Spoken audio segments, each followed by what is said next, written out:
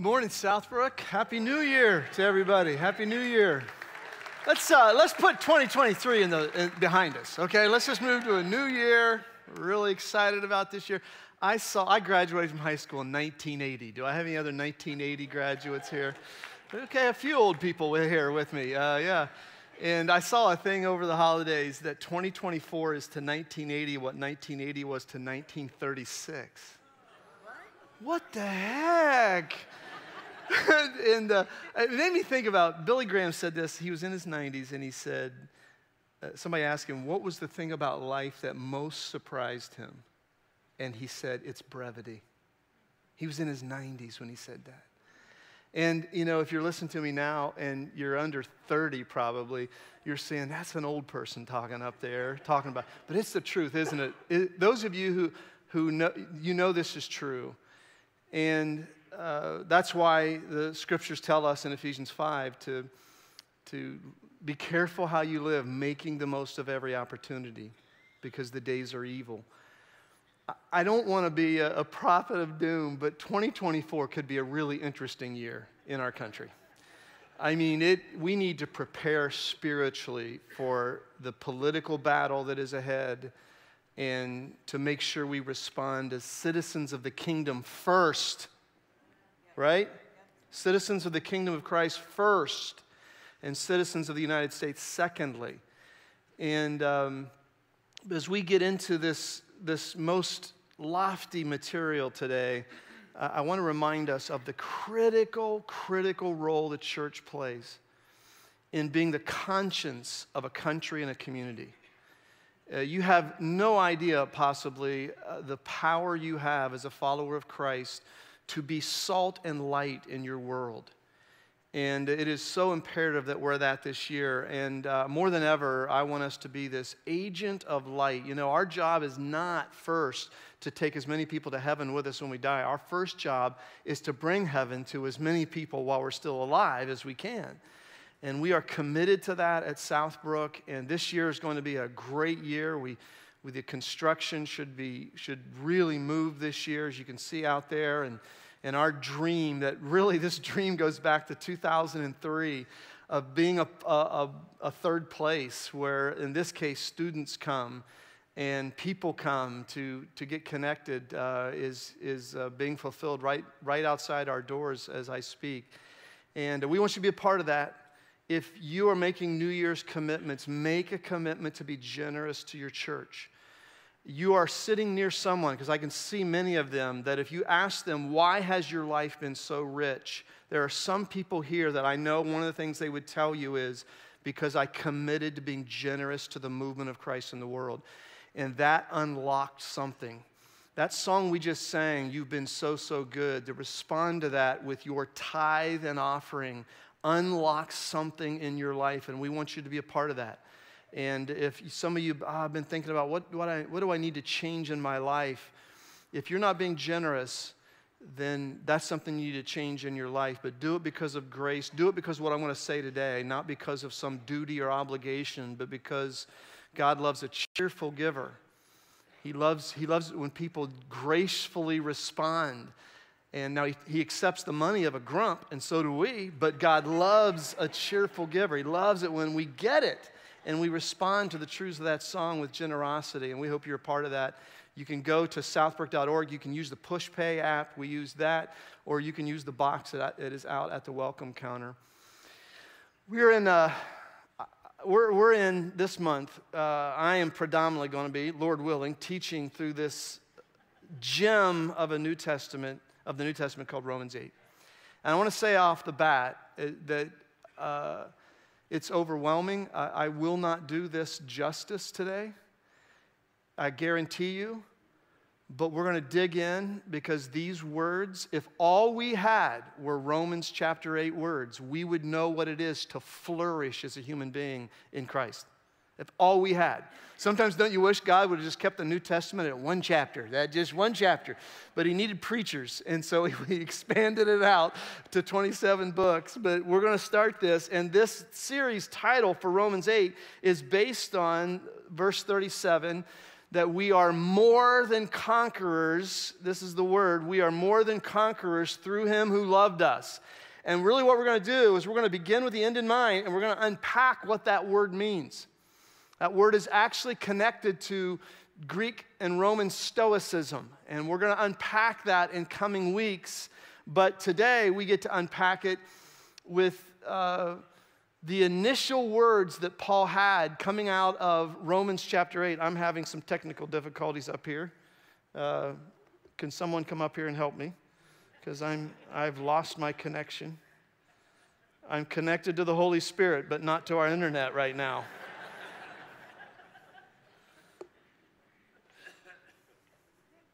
Hey, stand and talk to each other while I get this figured out. Okay, just go ahead, say hello to your neighbor. There we go, I'm back. But what I want to do is really just dive, N.T. Wright says that Romans 8, we look at this whole city of Romans 8, but it's essential that we look down into the streets of Romans 8. And what we're going to do is look into what does that mean to be more than conquerors? Well, in essence, it means to be fully alive as a human being in mind, body, and spirit. That's really what it means to be more than a conqueror. It's to be a fully alive human being. Irenaeus, the church father, said the glory of God is a human being fully alive. A human being fully alive. And this is true. And this is what all of us want, is it not? I mean, the reason people use drugs is they want to be fully alive. We have all kinds of shortcuts and ways to get to that fully aliveness, but in reality, that's what we're all looking for. The fact of the matter is, many of us, the reason we came to church in the first place is we tried all the other ways of being fully alive, and they didn't work. And that's what God offers. In John 10:10, Jesus said, I have come that they might have life and have it religiously. Is that what he said? What did he say? That they might have it abundantly. That's why he came, is to overcome the power of the evil one to minimize our lives. Now, as I look at fully alive, to unpack that further, I think that means I'm able to experience life on its terms, not my terms. If you're not able to experience life on its terms, life isn't fair. Life is not equitable. Life, you don't always get what you deserve in life. Is that not true? And when you can experience life on its terms, because you have the resources to do so, you're getting somewhere. It means I'm able to express emotion authentically. If you're bottling up who you really are and you're never able to, in a healthy way, express what you think and feel, then you're not fully alive. But this other one is a big one. And that means that I'm able to expend energy and power when it is necessary to do so. And all of those three that I see as the definition of being fully alive are what the Spirit of Christ in you and me offers. We're able to experience life on its terms. We're able to express emotion authentically. We're not afraid of it. And we're able to expend energy and power when we need it. In psychological terms, it's the idea of not being decompensated. And many of us, when something happens in life, we experience that we didn't have the resources we needed. Jesus' way of putting that was the wise person builds their house on the rock so that when the storm hits, they have the necessary resources to deal with that. One of the things through my arduous fall that I had, and I had some moments of just woo, is anytime you go through a trial, you get to find out, have you lived the way you believe? Have you lived that way? And I got to experience on some really painful days. It was not unusual for me to be walking 9, 10, 11 miles a day because it's the only thing I could do to feel good. And I'm worshiping, and I'm praying, and I'm thanking God, and I'm singing that song. That was the song that I sang more than any other song. Thank you, Lord. You've been so faithful. And I got to experience, I really do believe this stuff. I really do. Because when life's cushy and good, you don't really know. You don't really know. But when life gets hard and you need some resources to dig down, you get to experience whether or not you really believe what you say you believe. In essence, in one word, to be fully alive is something that we Americans, we worship this, but we don't know how to get it, and that is true freedom. True freedom of mind, body, and spirit. So, Southbrook, are you ready to dig in to Romans 8? Because hopefully I've sated your appetite a little bit, and you're ready to dig into these rich words that I guarantee you I will not do justice to. I'm going to break it into 3 sections. That the transforming factor of Christ in your life is in going from religion to relationship, going from dying to thriving, and going from old patterns to a new identity.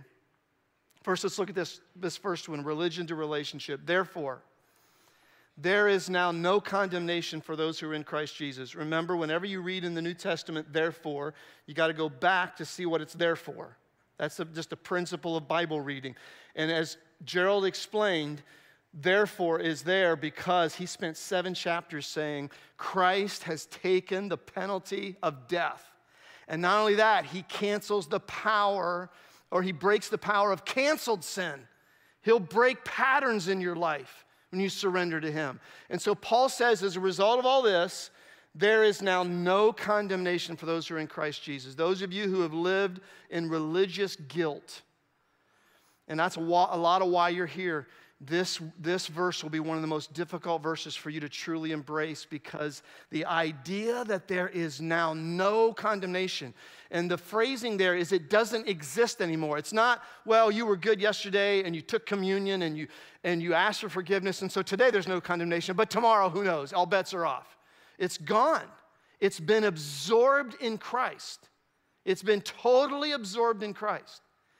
Now, I believe what Martin Lloyd-Jones said is true. And students, listen to me when I say this. Think about this one. Remember where you were when you heard this.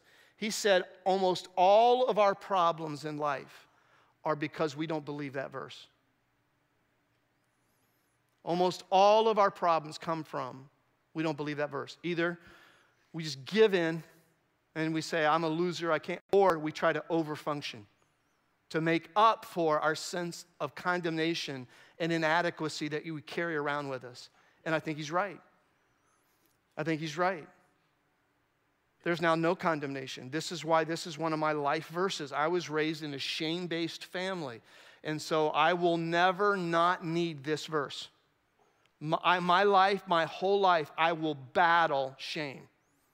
I will battle it. I am like, some people have a certain drug. My drug is shame. And some of you are the same way. And you'll need this verse. Because through Christ Jesus, the law of the Spirit of life has set me free from the law of sin and death. So the idea that Jesus in his body absorbed sin, and then he went to heaven, he raised from the dead, went to heaven, and then he sent his Spirit. Now I live according to that Spirit, not the law that Moses brought down from Mount Sinai. I don't live according to that measurable anymore, because what the law was intended to do, it did. It showed me I don't measure up. And you'll experience freedom as a person when you go from measurables to movements. When you go from, okay, I think I measure, I've been pretty good this week. I don't think I need to go to church. Or I think that the way I cursed during the game the other night, I probably got to go to church. The way I lashed out at the kids this week, I probably ought to go to church. You see, that's an old religious mindset. It keeps you in constant enslavement because you don't ever know if you measure up. You don't ever really know. You don't ever know. Are you really doing enough to balance the scales your way? And that's living under condemnation. That's the law of sin and death. It's going to eventually kill you. It is the number one reason, trust me, why people give up on Christianity is because they stay at the measurable religious level. Look what he says. For what the law was powerless to do, in that it was weakened by the sinful nature. So the design of the law wasn't meant to make us good. Our sinful nature will find a way around it. And as a matter of fact, our rebellious nature will try to rebel against it. God did by sending his own son in the likeness of sinful man to be a sin offering. And look at this. So he condemned sin. He condemned sin. How did he do that? He absorbed it into his body. He took it. All of Israel, God chose them to say, the Messiah is going to come through you.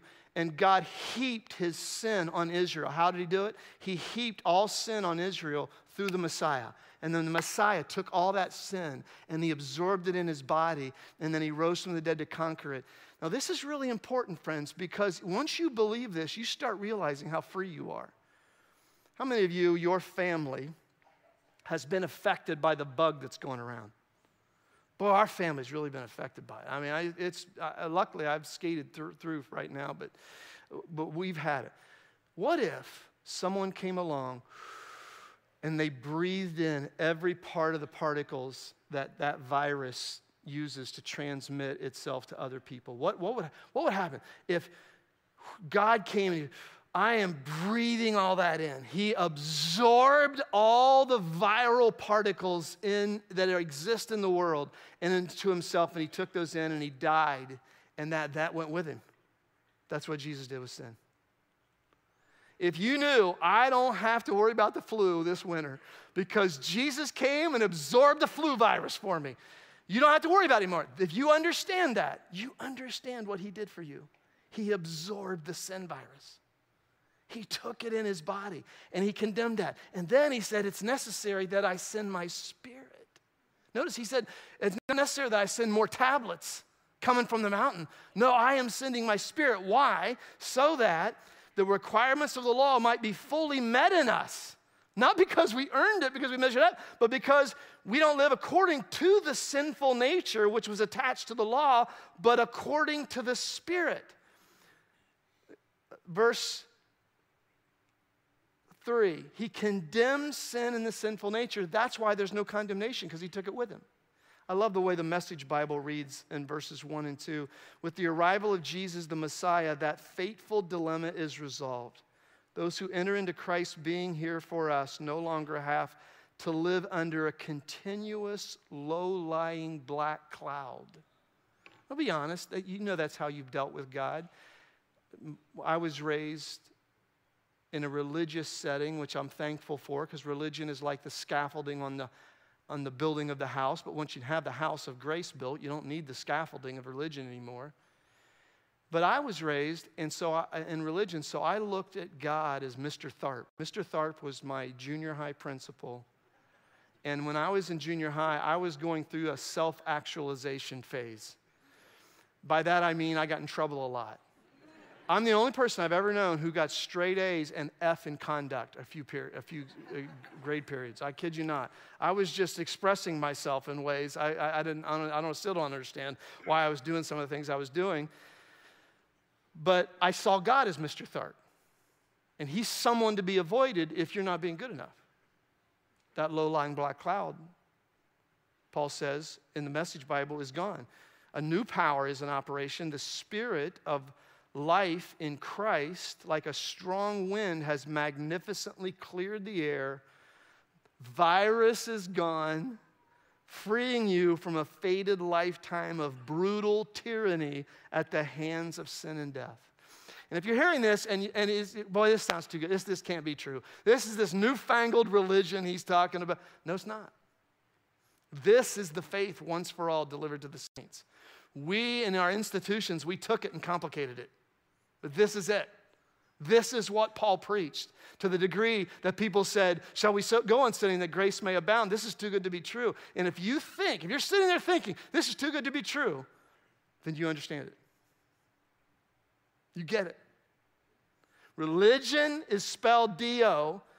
Relationship, which is what Christ came for. He fulfilled the requirements of the law so that we might have those requirements in us by his Spirit. It's spelled D-O-N-E. It has been done. It is finished. The work of measuring up was finished by the Messiah.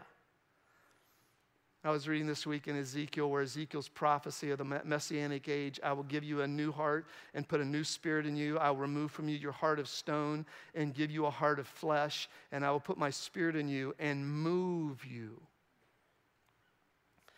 Not out of duty, I'll move you to follow my decrees and be careful to keep my laws. The role of the law now is, this is how we can live to please God. He's pleased when we live according to his laws, but it's not how we're approved by God anymore.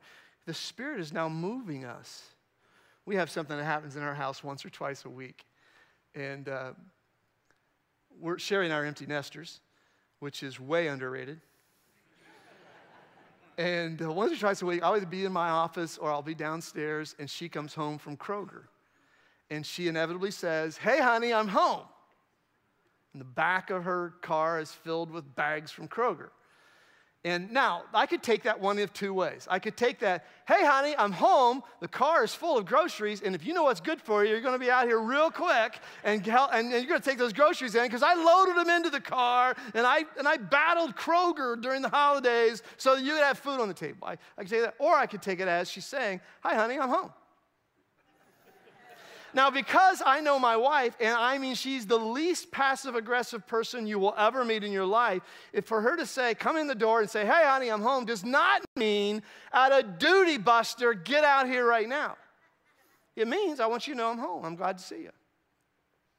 And I go out to the car and load the bags of groceries onto my arms and bring them in the house. Why? Because it's a duty? No, but because I love her, and she loves me. And romance starts in the kitchen, and the groceries are close enough, and that's the way it works.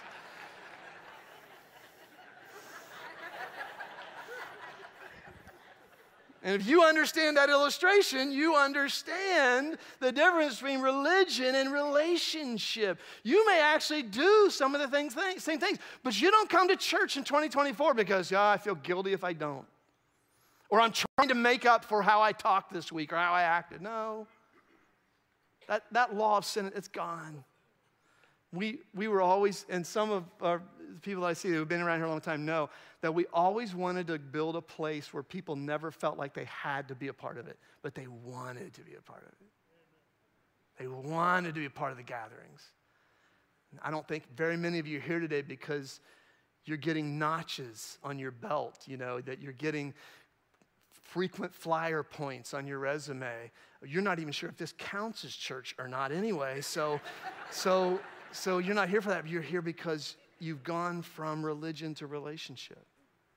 And he's put a new heart in you. He's put a new spirit in you. Galatians 5:25 says, let's live by the Spirit. Since we live by the Spirit, let us walk in step with the Spirit.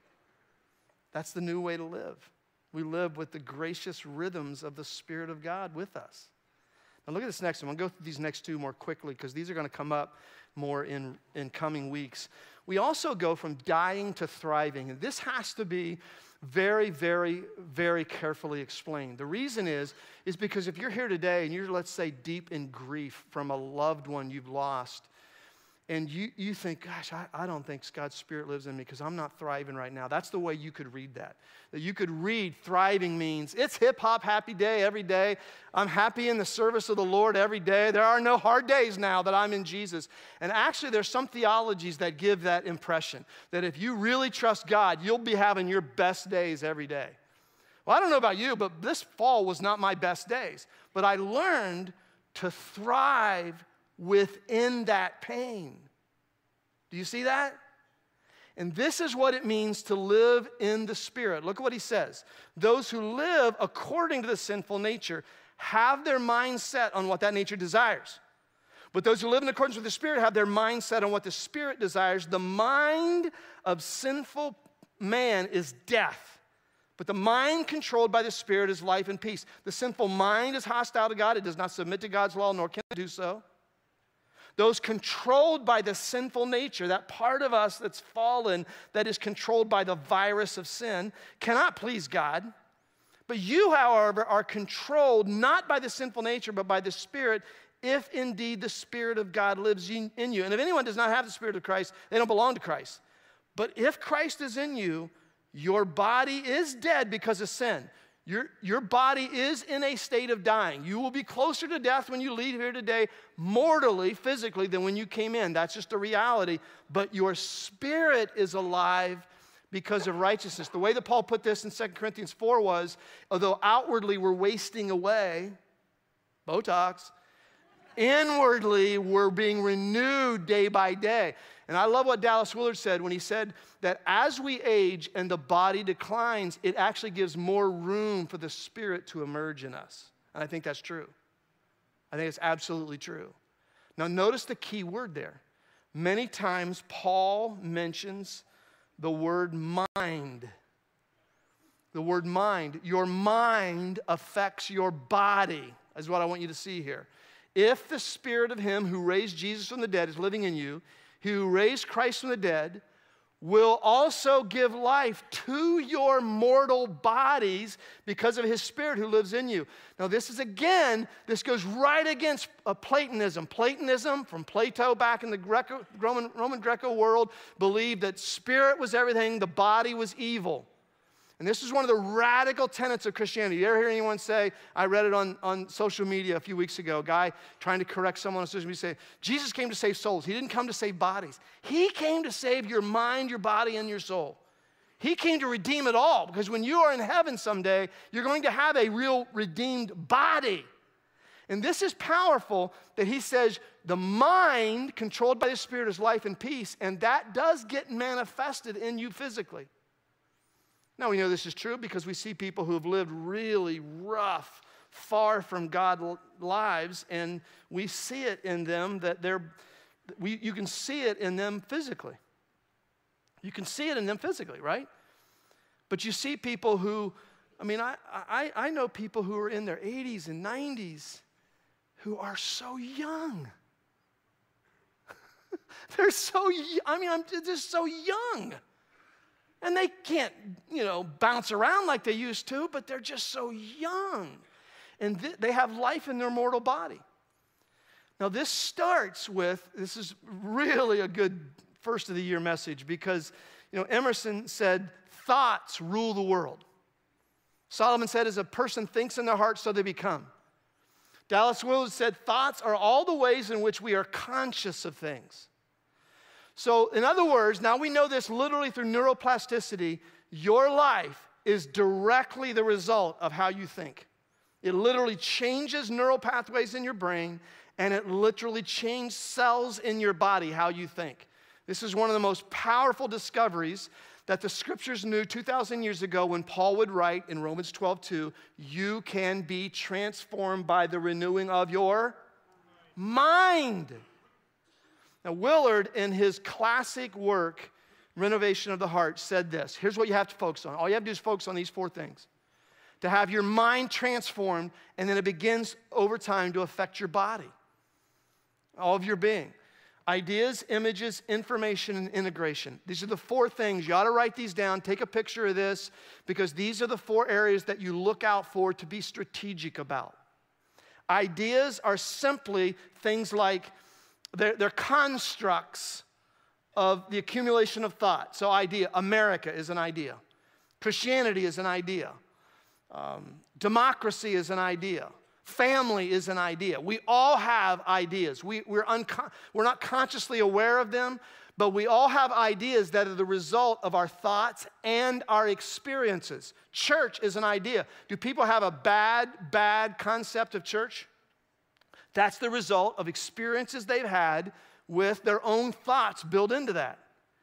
And so one of the things you got to be aware of is maturity in Christ is you start having the ideas about ideas in the world that he had. That's what it means to be filled with Christ's Spirit, is you start having his way of looking at ideas. How did he think about the idea of masculinity and femininity? What did he think about the idea of marriage? What did he think about the idea of prayer? These are all ideas. What did he think about that? And you begin forming your thinking around the idea he had about that, I'm going to have about that. Luke 5:16, Jesus went up to a mountainside where he prayed all night long. That says something about the idea of what he had about prayer, doesn't it? Does it? Does it say something about what he thought of the idea of prayer? That he would often spend nights praying. That says something. Do I have that idea? Do I have that same idea about prayer? If I want the life he lived, I have to start forming the ideas he had. Here's the next one, images. Images are then the representations of ideas. They're concrete. Ideas are abstract, but images are concrete. The American flag, that's an image of the American idea. The cross is an image of our faith, isn't it? The idea of Christianity is embodied in the image of the cross. I don't know if you've seen it, but Angel Studios, I got Sherry and Jordan and Mackenzie.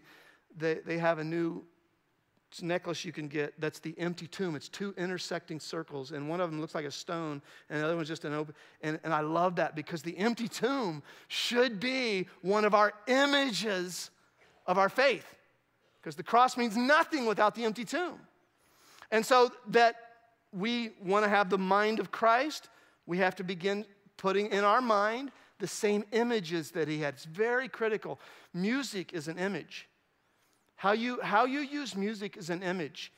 Of course, all mediums of media are image-bearing realities. And Willard said this, ideas and images are, accordingly, the primary focus of Satan's efforts to defeat God's purposes with and for you. So just know this. You don't choose whether ideas and images are going to impact you. They are. They are. And they're one of Satan's most powerful tools to be to the detriment of humankind. When we are subject to his chosen ideas and images, he can take a nap or a vacation. And he's right. It's just once he has us thinking that, think about what, the worst thing about pornography is that it presents the idea that the human body is a unidimensional element. It de-dimensionalizes human beings. It turns, you're not minds, bodies, and souls. They're just a body. It's just a body. And if that's your idea of humanity, it is going to affect all of your relationships. All of your relationships will be affected by that. Not just your relationship with that image, but how that image represents how you think about the opposite sex. And so this is so powerful. The mind controlled by the flesh is death, but the mind controlled by the Spirit is life and peace. Willard said the process of Christ's Spirit freeing you is one of progressively replacing destructive images and ideas with the images and ideas that filled the mind of Jesus himself. Then, information. Information affects your life whether you choose it to or not. Ignorance is not bliss. If you're a writer and you don't know about Google, the internet, or libraries, is that going to affect your writing ability? It's going to affect because you don't know. If you're a scientist in the 18th century and you don't know about germs and you're treating patients, is that going to affect your ability to, in a positive way, treat people? Absolutely it will. And so information, this is why the prophet Hosea said this, my people, God told Hosea, are destroyed because of a lack of knowledge. One of the reasons we constantly tell you to have some habit of Scripture in your life is because Jesus read the Scriptures. He knew the Scriptures. He would often tell religious leaders, have you not read? Have you not read? You guys haven't been reading your Bibles, have you? You don't know.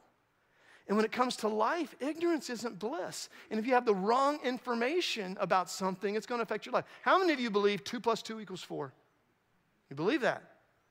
If you believe 2 + 2 = 6, it is going to affect your life. Yeah, I mean, you have not aligned with reality. You know, and so when you come to Christ, you come to this reality of, he said, you will know reality, and reality will set you free. That's what, you will know the truth. That's what the truth is. It's reality. And you'll know that, and that'll set you free. Once you align yourself with 2 + 2 = 4, and you start living according to that, which is what belief is. Belief isn't saying 2 + 2 = 4. Believing is then applying it to your life. Now we're going somewhere. Because you're aligning the information that your brain agrees with reality. And then the last one is integrated thinking. And integrated thinking is the ability to sit and put it all together from God's perspective, from Christ's perspective.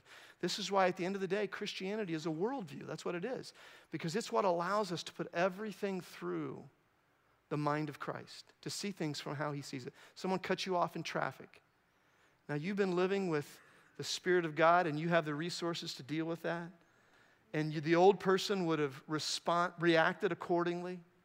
But now through Christ, you realize, Jesus, this morning in my prayer time, I brought all people, all spirits, all things with the cross. I see everything through the cross now. You died for that jerk. You died for that jerk who just cut me off. and I respond accordingly. When your ability to integrate grace and truth into your life on a daily basis, it affects everything you become. And the point that Paul's making here is that you are surrounded by a society of people who are dying. They don't have the power and energy to expend when necessary, so we have to cheat, we have to lie and steal, we have to use drugs, we have to get high. Why do you think we legalize marijuana? We don't have the resources to deal with life on its terms. That's why. And now you come into this new life where you have the resources. You have the resources. And when someone cuts you off in traffic, you were ready for that. Your soul is ready for that. And if you mess up and get angry, your soul has grace to say, Lord, I'm so sorry that I acted that way. I'm going to give $100 to Southbrook this Sunday in the offering plate. Next week, I'm going to get into this one, so I want to go through this next one quickly.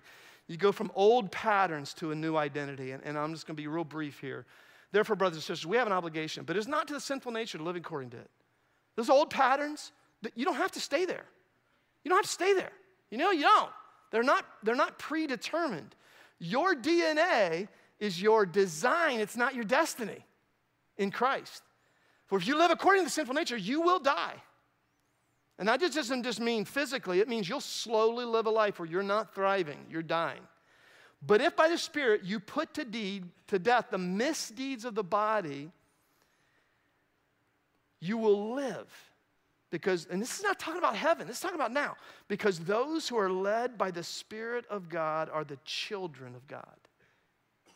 Now look at that. He says, you had these old patterns in your life that you knew were crazy because they didn't just hurt people you loved, they hurt you. That's insane. It's one thing to hurt other people.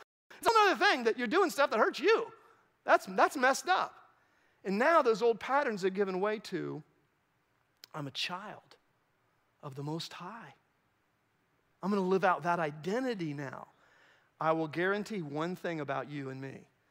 You have public beliefs about yourself, what you want people to think you believe about yourself. You have private beliefs about yourself, what you want to think about yourself.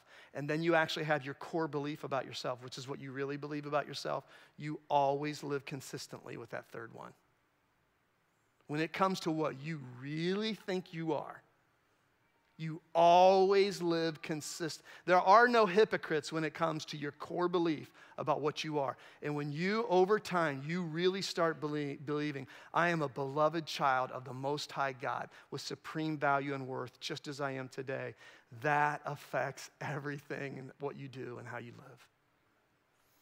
Sherry and I are watching The Crown on Netflix. And it's such a powerful treatment of the complexity of leadership and family. But really, if you watch that series, it's about identity. Because you have a bunch of people who don't know who are we? Are you the Prince of Wales? Are you a father? It's just what our world will do to all of us lost. And we were at the season 6 with Princess Diana. And it is painful to watch this person whose identity is just being stolen one snap of a camera at a time. One snap of the camera at a time. And there's an old parable, but it actually happened. I don't remember where I originally heard this, but Lord Francis Mountbatten was a relative of the royal family, and he was the Prince of Wales. And he told about when he was a little boy, think about living in the royal atmosphere, and he and his cousin were in the mansion, the castle, and there was a big snowstorm. 6 inches of snow hit the ground. And he and his little cousin were watching just outside the grounds where these little street urchins were playing in the snow and having the time of their life. Just having the time of their life. Just throwing snowballs at him. And they wanted to be a part of that. And they knew they weren't allowed to mix with the commoners. They weren't allowed to do that. And so they went and they dug out all the worst clothes they could find. They put them on, and they went out into the street, and they started throwing snowballs at those street urchins. Well, one of the palace guards caught what they were doing when they hit a window in the palace and cracked a window, and he started chasing after them. We caught 3 of them. He caught Lord Mountbatten, he caught his cousin, and he caught one of the street urchins. And he grabbed him by the collar, and he said, "Who are you?" And Lord Mountbatten said, "I'm the Prince of Wales." And his cousin, he grabbed him, he said, "Who are you?" He goes, I'm the Duke of Windsor. And he grabbed the third one, the little street urchin, and he said, "Who are you? Who might you be?" He goes, "I'm with me buddies. I'm the Archbishop of Canterbury," he said. Now think about that story. I think it was Billy Graham who originally told that story. Think about that story. That if you don't know who you are and you don't claim who you are, it can be taken from you so quickly. I'm telling you, friends, you live in a world that will steal your identity, and it's way a lot more than your bank account. You lose who you are. If you'll make 2024 the year where you thought about the things of the Spirit, that's what you thought about. I can tell you what you're going to be. It's what do you think about when you're idle? What do you think about? But you thought about the fact that Christ died for me. I am a beloved child. He rose on my behalf. I have a new life. He ascended to the right hand of God, and he is taking me with him. I have the fullness of his authority in my life. I am a child of God. And when you start believing that more and more, because every day you say it and you think it, I don't know how long it'll take for you. It's taken me years to get to the place where I really believe it. Every once in a while people say, I gave up on Christianity. I tried it. And I'll say, well, tell me what you tried. I served. I was there all the time. I was volunteering. I tried to read the Bible. I did all this stuff, but it just didn't do it for me. And I'll say, well, okay, I don't believe in that either, because what you had was religion. You were trying to earn something. And I don't believe in that either. But the other answer I'll usually get is this, and this may be you. Yeah, I started going to church. I didn't really do much with it during the week. And it just really didn't do anything for me. And my answer to you is if that indeed is you, I will tell you this. You have to think on the things of the Spirit if you want to get the benefits of living the life in the Spirit. It has to absorb, the gospel has to be something that you live your day within the flow of that reality. And you're thinking about the death, the burial, the resurrection, the ascension of Christ. You're thinking about you're a child of God. You're thinking about the Spirit in you, living in you, walking with you, and you walk in that Spirit. Because if you do that, you will experience the benefits of the Holy Spirit. You will. Let's pray. Father, now, that's a lot. That is a lot. But if we can walk away from here today saying, I am moving from religion to relationship. I bring the groceries in, not because I'm in duty, but because I'm in a love relationship with you, Father. I have gone from dying to thriving so that even when I feel physically like I'm in a struggle, I can even have the resources to thrive by your Spirit within that. And I've gone from those old patterns to now what governs my life is this new identity. I am a child of God. I am a son of God. I am a daughter of God. And I live on his estate. I am his prince. I am his princess. And now I live out that identity, because we all will once we really believe it. Thank you for this new year. It's new opportunities. We have an obligation, but it's not to the sinful nature. We have opportunities to live as the children of God. And the world and this country is waiting for that. In Jesus we prayed, and everyone said, amen. Amen.